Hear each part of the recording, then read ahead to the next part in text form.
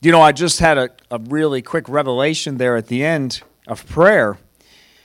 Dawn has a machine, red light therapy, and they're using light to go into the unseen. In fact, the light goes into the cells, goes past the outer walls, right, and goes internal into the cell and can bring healing.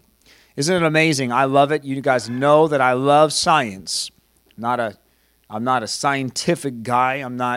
I didn't do well in the academic side, but I love, in my simplicity, I love hearing scientific things that prove God. And it's amazing that God is saying things to us in the Bible years and years ago, and science is still catching up with God.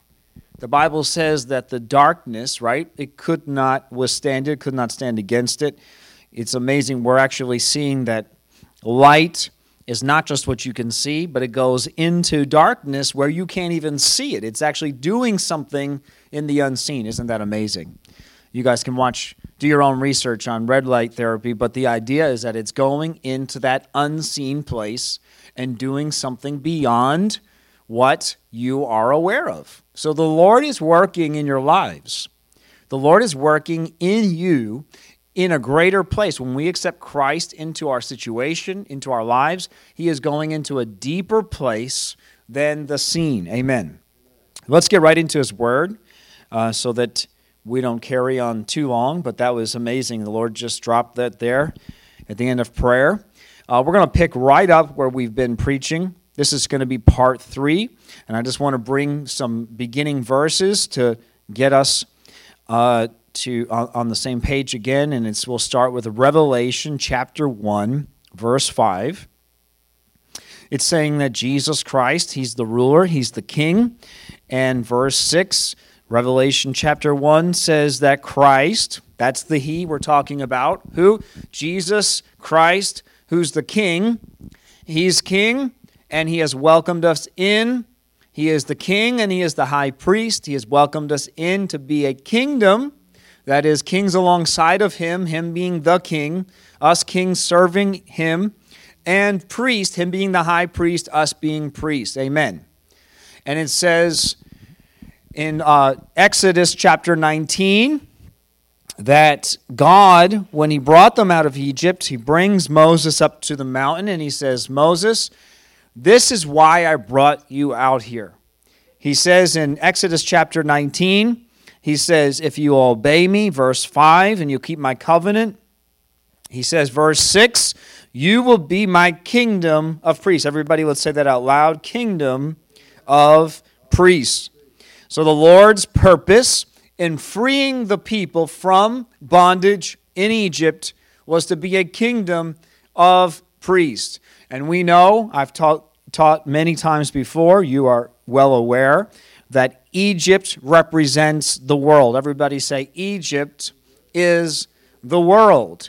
And so we can, New Testament, we can look through Christ, we can look into 2023, and we can see what He was saying to Moses to us, which is that the Lord says, I brought you out of the world. Everybody say, He brought us out of the world for a purpose, right?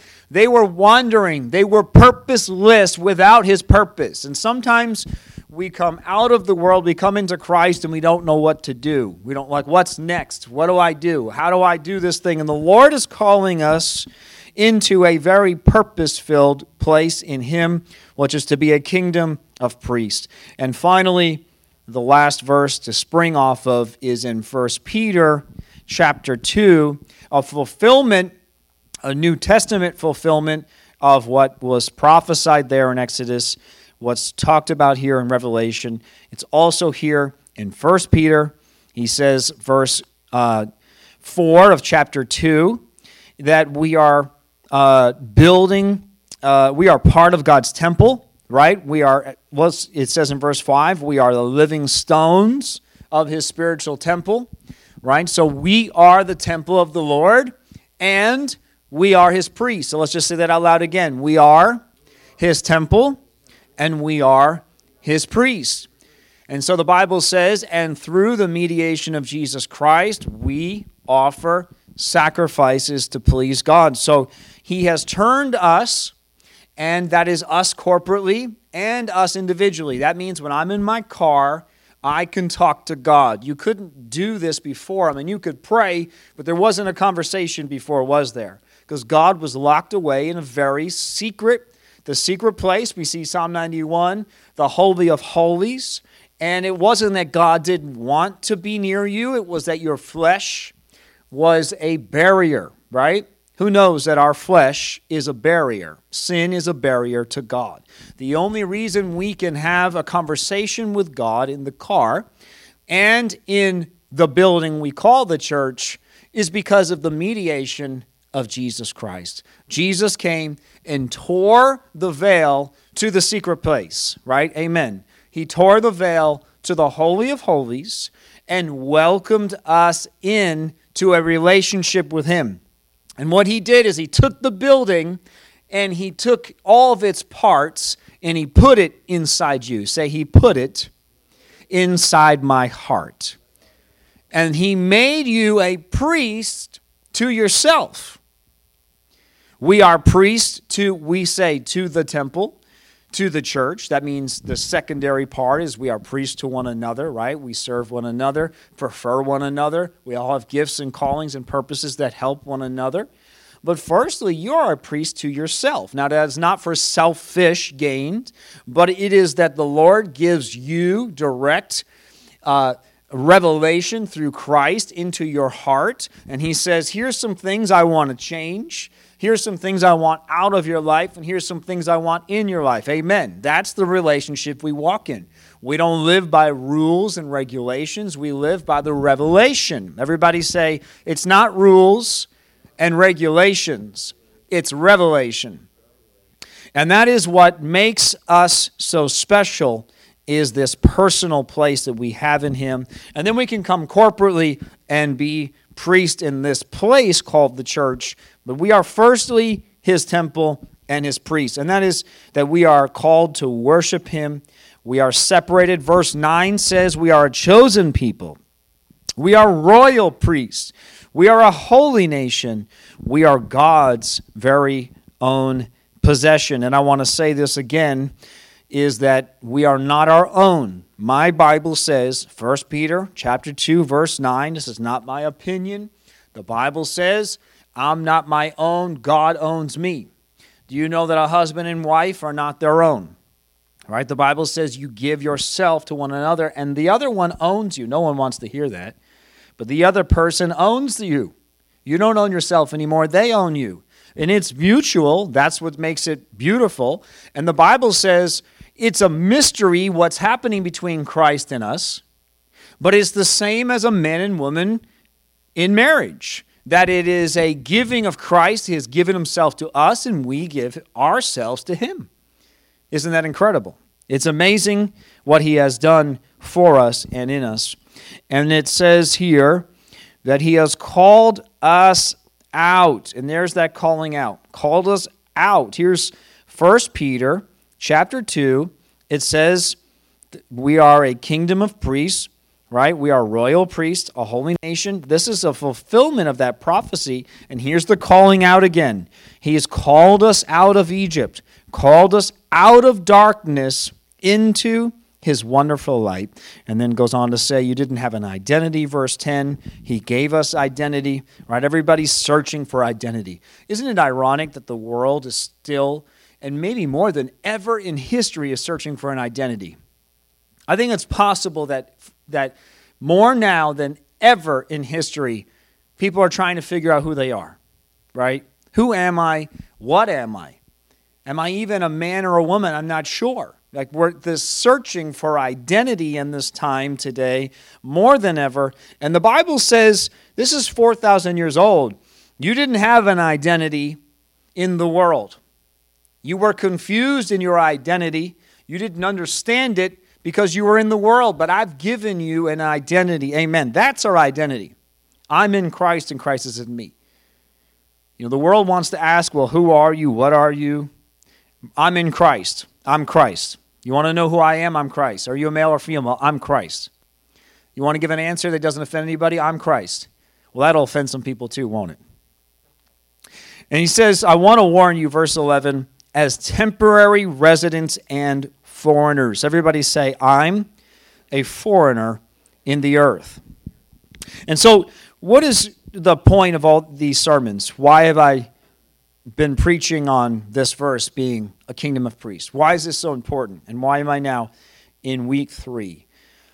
I wrote down some thoughts. I think I'm just going to read them so I get them right, because I feel like I wrote them in the way I wanted to say them, so just bear with me.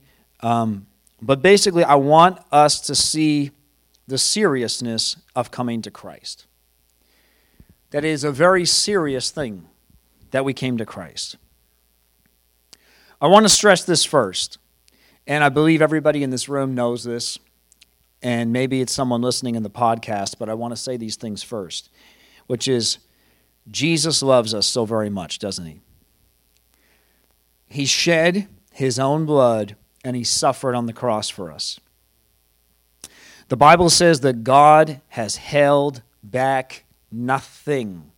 It literally says that God held back nothing from us. He did not spare even his only son. And I love this, that we can come to God. And I wrote this. I'm going to say it how I wrote it because I believe it's from the Lord. You can come to God dirty as hell itself. You can come to him broken. You can come to him hurting. You can come to him in need of the only one who can help. You don't have to be strong. You don't have to get cleaned up first. And you can't do anything to earn salvation or his love. You can run away from God, and he'll still love you.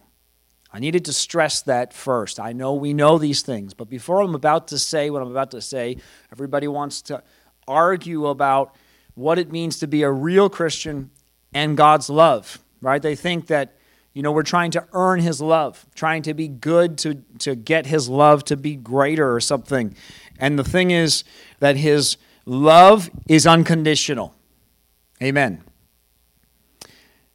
What I'm teaching in these sermons is that while everything I've just stated will never change, we must be aware that Jesus paid an immense price for us. Okay, so I want to say it again. His love is unconditional. He loves you so much. But I also want us to stop and think it's just good to do as believers often. We should come back. And this is what communion really is. Like, we could have had communion today, but let's just have it in our hearts right now.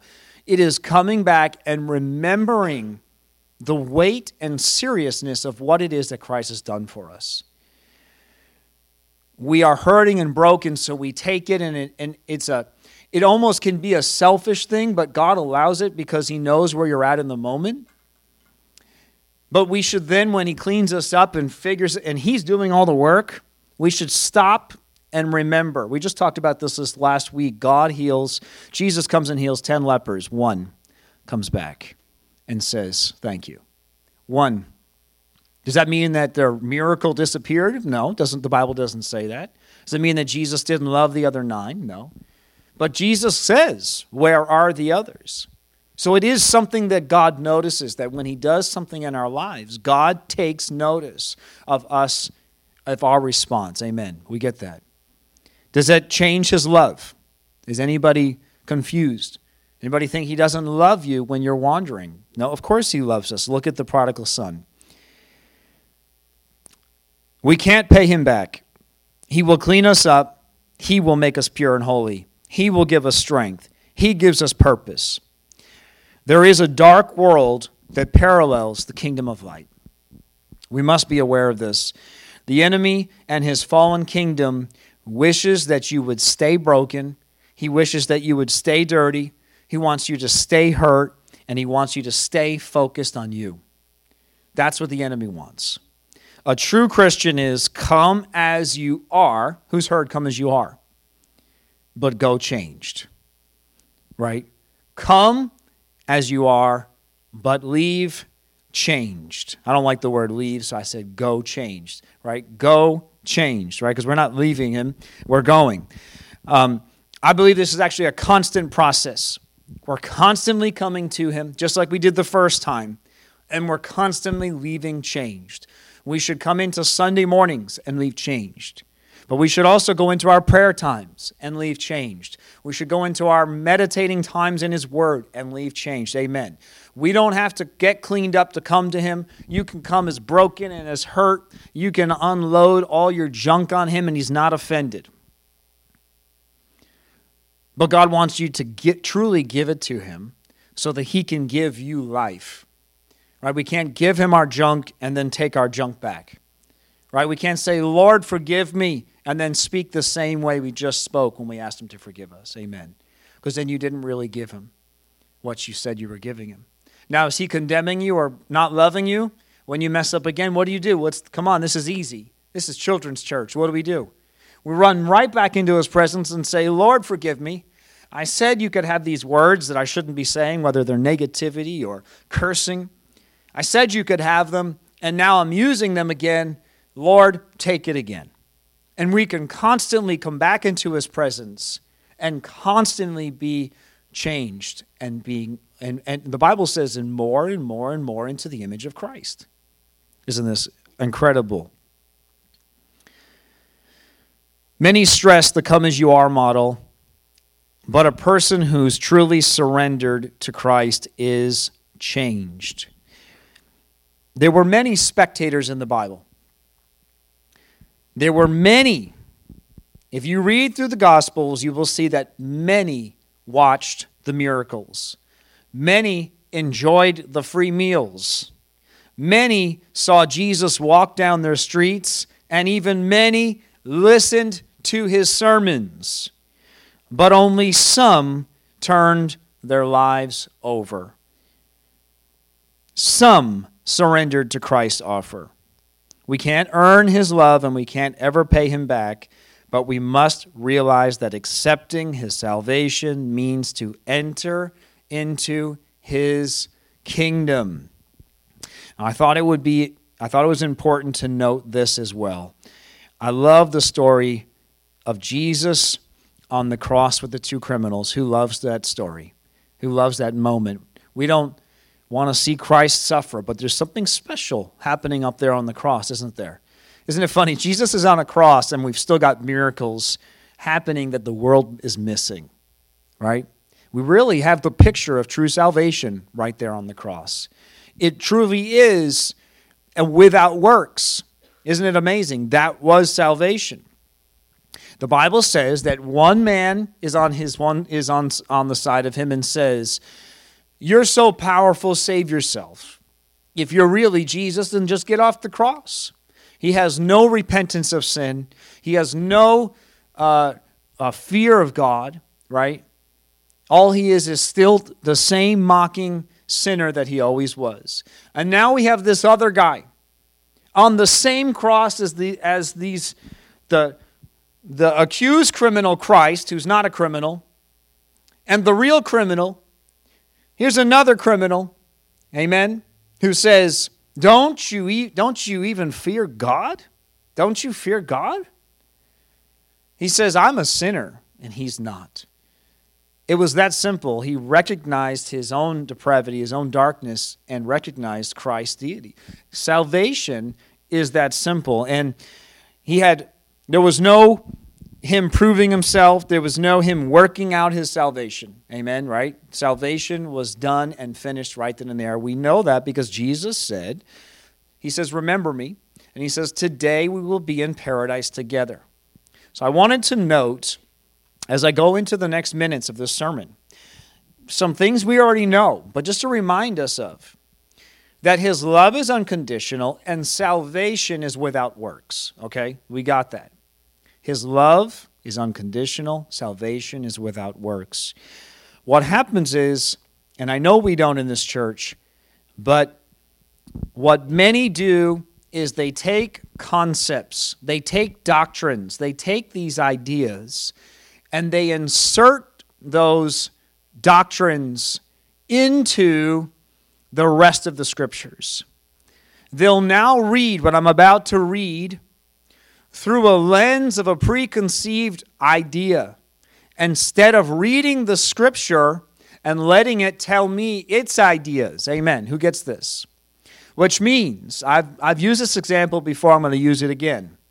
If I was to try to describe to you the game of baseball, and if I said to you, a pitcher throws a ball to the catcher, would I be lying to you?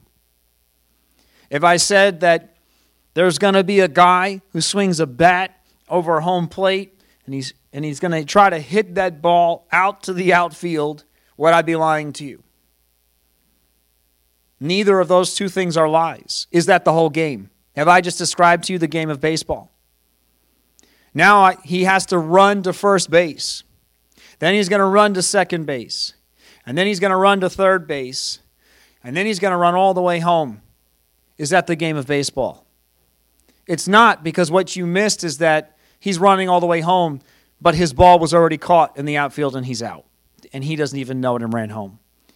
The point is, I can give you pieces, but unless I give you the whole thing, you're not going to truly understand. Amen. So who has heard many pieces of Christianity that become these doctrines, and then what happens is they have to try to make those doctrines fit the rest of the Bible instead of letting the Bible establish their doctrines. And this is what I want to say. When Christ was on the cross and gave that man salvation, he did the same exact thing for us. And I've been kind of pounding here us, and I feel bad, but I've been pounding us in this church for weeks, saying that salvation is not just a prayer, right? And I know I'm hitting nerves by saying this. What I'm trying to establish is that it was, but because you are not on a cross. Who's on a cross in here? We're on spiritual crosses, but no one's on a physical cross. What does that mean? It means that now we must show the fruit, amen, and the walking out, the working out of that salvation, amen. We must. The Bible tells us to. Whether your opinion is that's for rewards in heaven or or not to gain salvation, but to walk in it, that's between you and God. You guys know my opinion on that area. But the Bible says this. I want to look with us in the book of Hebrews chapter 10. Who's getting anything out of this today? We're okay. We should never feel like church is review, that sermons are review. Never feel like I know those things, because I've been saved now my whole life, and I've heard pretty much every sermon. I've heard every verse preached in every different way at this point. There's not going to be much new. I'm not bragging. That's how many of us are in here. We are constantly hearing it so that we're constantly reminded. Who's forgetful like me? Right? Why do teachers go over the same thing again and again and again? Because we are creatures of what? Come on, finish my statement for me. We're creatures of habit. And in order to form habits, you need to do what? Make it habitual, right? We need to do something constantly. So in order for the themes and ideas in the Bible to become a part of you, we must be like Dan, right? Who never puts his Bible down, right? He's still reading it. He doesn't need to read it. He's got the thing memorized from cover to cover. He still reads it because maybe his mind has lied to him, because we do this. Maybe our minds have filled in words here and there because we're influenced, right? Who's ever heard a verse from a friend or family or whatever, and then you actually go to look it up and you're like, what translation was that? Right? Because when I was a kid, one of my best friends, his mother was Spanish. And so and she spoke with a real strong accent. I know her heart was right. But she told us, and I'll never forget, I'm like third grade, do to others what they do to you. I'm not joking. And I didn't hear her wrong, because my friend, who was her son, would make sure I knew that when he hit me back, it's because that's what the Bible says. Isn't that amazing? He literally quoted a scripture, but he was missing some of it, and it changed the entire thing, doesn't it? And so what I'm trying to get for us today is just when we go back into the Word and the Lord brings us these ideas like kings and priests, we could easily be like, well, why do we even have sermons? Why do we need to talk about this topic or that topic? It's very simple. I'm a sinner. He's my Savior. I'm going to go to heaven one day, right? Why would he leave us this giant book? And why would he give us a way for us to be constantly iron sharpening iron, the Bible says, right? Why would he give us gifts, mutual gifts to each other if it was just what? To just gather and have fun and have a meal? Obviously, we're supposed to be constantly giving each other not just love and grace and mercy. We need to be doing those things, but giving each other the Word and its in purity. And what happens is who's ever been off in a concept in God on your own, and then it was changed one day? Who's ever had concepts of God that were changed? I've had many. And you know when they changed? Some things just take time because the Lord's working junk out of us. But getting back around other believers, getting back into church sometimes, just getting around believers, it's not even that they're saying the words I needed to hear, but there's something supernatural about the full counsel of God.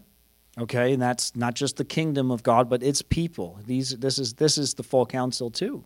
We're a part of it. And what's happening is it's something is supernaturally happening by being around each other, and it's chipping off some of the misconceptions and the junk. And all of a sudden I say, wow, I never understood it that way. I didn't see it that way. And now I feel like I came into the correct viewing of this concept in God. Amen. Here's what it says in Hebrews chapter 10. Anybody getting anything out of this so far? Hebrews chapter 10. It says in verse 21, and we looked at Hebrews last week, and I skipped over chapter 10 for sake of time, but I want you to see it says we have a great high priest who rules over God's house.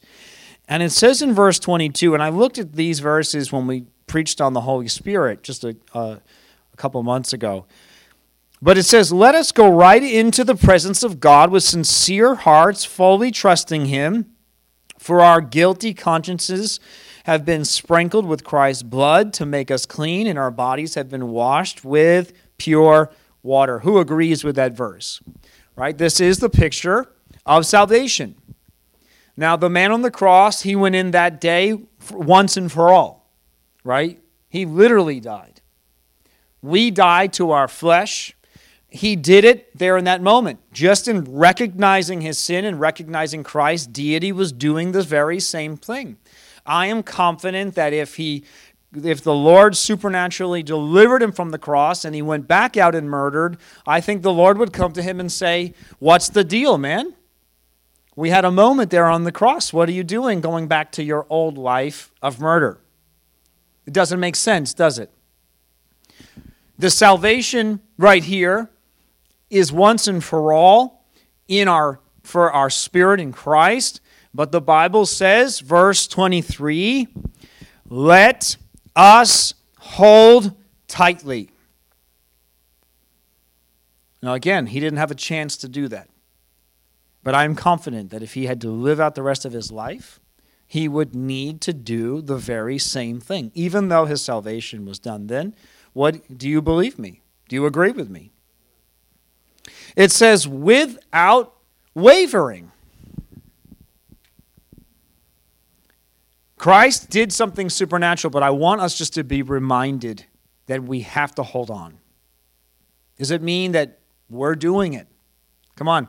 I know you can't talk about this concept to the intellect. Christ did everything, and yet I have to do something. How's that possible? How could Christ be 100% God and in a human body? It doesn't make sense. That math doesn't work to the intellect.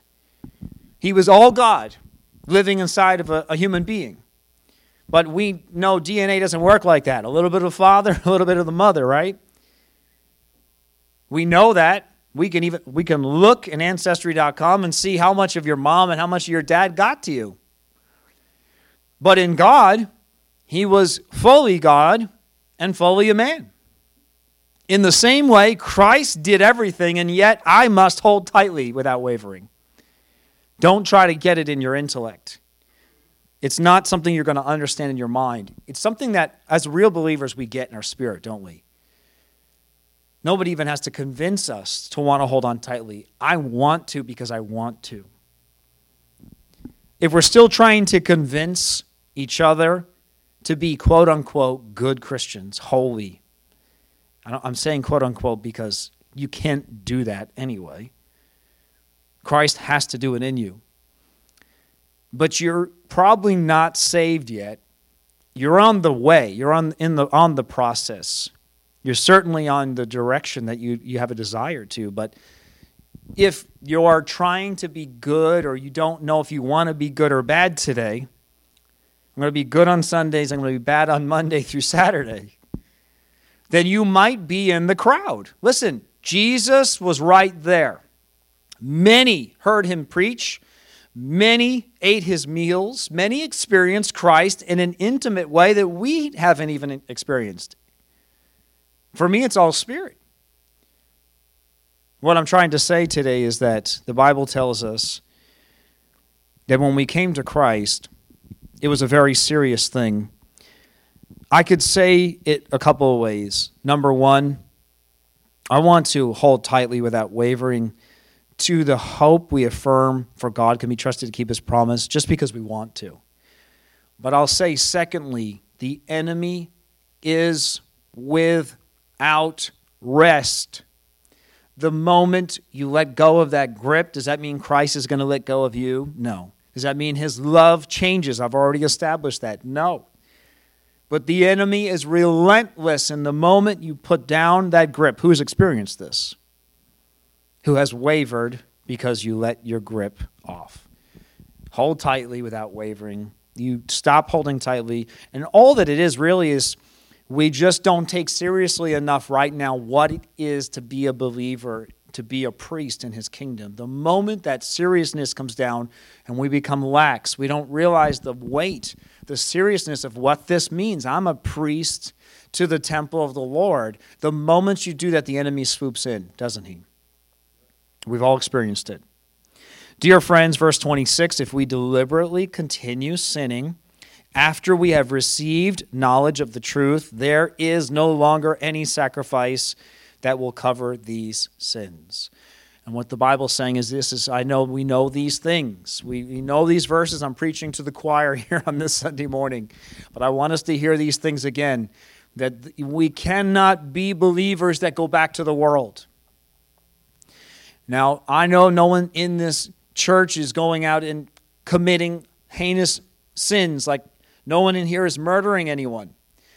But we must realize that just because we think we're good, it does not mean that we must not go back to Hebrews 10:26. I think those words came out of my mouth right. We think we're good, we're not good. We must be constantly coming into his presence. Your flesh isn't good, only Christ is good. He makes your spirit good instantly, and your flesh must submit to it. Amen. There's theological battles going on today. There will always be battles on doctrine. And what we must do is we must not let those arguments and those doctrines influence the Word. We must let the Word influence our doctrines.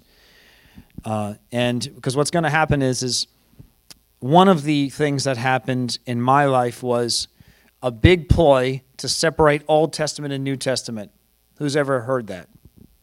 Anybody ever told you don't need the Old Testament, you've got the New, right? We have Christ, why do you need the Old? And it's really a ploy of the enemy, because all he's trying to do is get you to cut out parts of God. That's where it starts. Before you know it, I've also heard you don't even need the whole gospel, you just need the parts that Paul preached, because the Bible says that Paul's message was for the Gentiles. I'm serious. So now I've gotten rid of the old, now I'm in the new, and I just need the part for me. And what happens? Before you know it, you get into weirdness and weird doctrines, right? You get off. Who's been there? And then what happens is then you hear a story about God, and you're like, well, that's not the God I know. Right? I've heard it. I've heard people say, that's not the God. Well, I don't know that God you're preaching. I don't know that God. God's not like that. But God is like who he is in the Bible. If we want the definition of God, right, what does it say of him in the Bible? We cannot define God with our own experiences only, right? Yes, we have experiences. That's amazing. But we must take the word to define him. And what's happened is we start coming up with these doctrines. And this is what it says. What I'm trying to bring us to is this. Verse 28 says, "For anyone who refused to obey the law of Moses was put to death without mercy on the testimony of 2 or 3 witnesses." Old Testament. Everybody say, Old Testament. Come on, let's just say it like, doesn't apply to me. Old Testament. Doesn't apply to me. That's fine. You're right. Guess what, everyone? Today, you're right. Here's an Old Testament verse. Doesn't apply to you.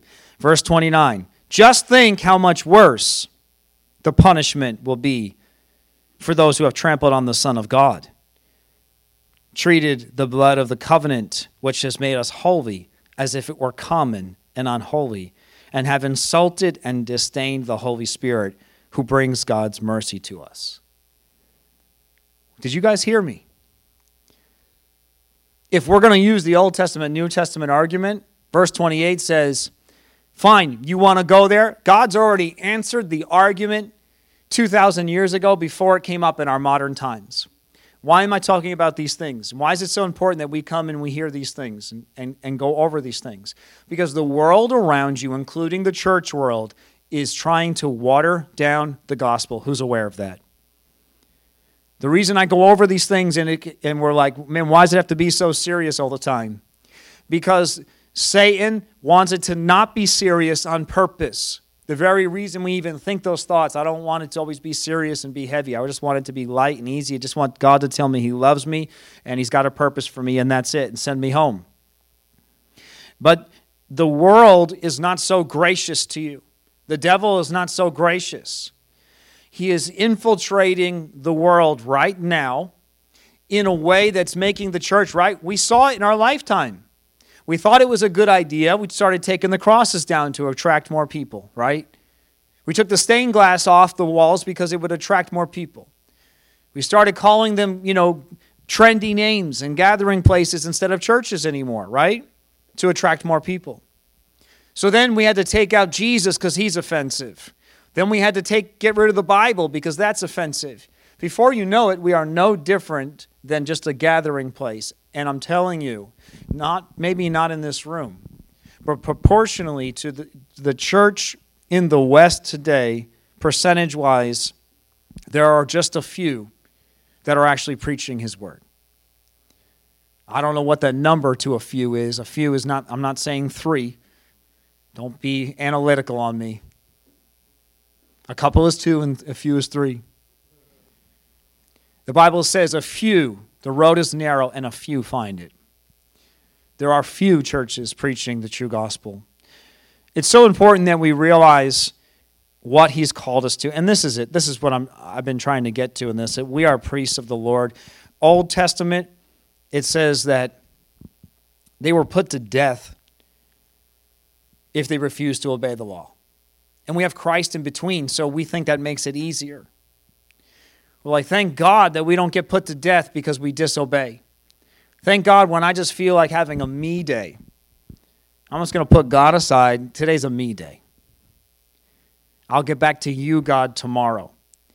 That was death in the Bible. Remember I looked 2 weeks ago at Nadab and Abihu. They got casual about the things of God because they were priests. Remember, you're not a Christian, you're a priest. I mean, you are a Christian, but do you understand there's not a Christian and then there's a higher Christian? There's the unsaved and then there's the saved. Which means if you are a Christian, you are a priest. If you are a priest, then you are Nadab and Abihu, who were killed just for mishandling the presence of God. What it does is it creates a seriousness to us. That means when I wake up tomorrow, I say, Lord, this is not my day. This is your day. I feel a little hurt. I feel like I need a me day. So I'm going to come into your presence because that's the only answer. The devil lies to you and thinks that you can give yourself the answer. And what happens is it's a slippery slope to disobedience. It starts off with just a me day, but now you're like, well, now the TV, the channels start changing to those channels, like I talk about all the time, maybe some of those Netflix things you shouldn't be watching. Before you know it, you're like, well, it's okay. And you just start welcoming in more and more and more compromise. Come on, who has seen it over and over again? If we're going to use the argument that we have Christ now, it's not the Old Testament anymore, then we have to go to Hebrews and read verse 28 and then 29. And says that, yeah, it was serious then. And thank God for Christ that we don't get stoned just for disobeying. But we must realize the seriousness of what this is that we are doing here as believers, not in this room. I mean, the sermon is not about being serious here. You're not a priest to this church, but you are a priest to God. That means everything we do, every breath we take. The Bible says even the thoughts of your brain should be monitored. Even the stuff going in here. It's not just what you do. The Bible says to take your meditations and put them on the Lord. And it says to cast down vain imaginations. Even your brain is not your own, is the Lord's. It's supposed to be meditating on God, and when thoughts and feelings or false perceptions of what love is, come on, that's what they're trying. False perceptions of who God is, who you are, and go out there and be somebody and do something, and those all sound fine, but it's the enemy trying to get you into you, just like he did with Christ. Tell Jesus, you can do all these things, you can fast track the process, and you'll be God right now. Remember? And those things are vain imaginations, and Jesus took them and crushed them and brought them down, brought his meditation back to the Word of God. His response was the Word. Amen. So, as believers, we must realize that it is a very serious thing. And this is what it says in verse 32. Think back on those early days. Let's just read this out loud. I'm going to think back on those early days when I first learned about Christ. I remember how I remained faithful even though it meant terrible suffering, right? That's the gospel you got saved into. Verse 33. Sometimes I was exposed to public ridicule and I was beaten. And sometimes I helped others who were suffering the same things. Let's keep reading here. But I suffered along with those who were thrown into jail, and all that I owned was taken from me. But I accepted it with joy because I knew there were better things waiting for me that will last forever. Now, maybe you haven't gone through the level of those things, but right when we came to Christ, and so I point to this guy a lot because he's been experiencing like these beginning birth pangs of like to truly come into the kingdom, truly be saved, and some of it is hard. But there's a joy because there is no other way. And to those trying to search for another way to hit the easy button, I always try to hit the easy button. Always. Is there an easier way? And there never is. God just doesn't allow it for me. I think it's just part of my training. Just doesn't allow me to hit the easy button. There's never an easy way. I got to do the hard thing. It's got to be harder. Just so that we realize it's not about being hard. It's not about going through stuff. It's the fact that everything in this world, don't try to get comfortable. Because you're just lying to yourself. The moment you get comfortable, you have slipped into the enemy's trap. We must be vigilant, and we must be serious all the time.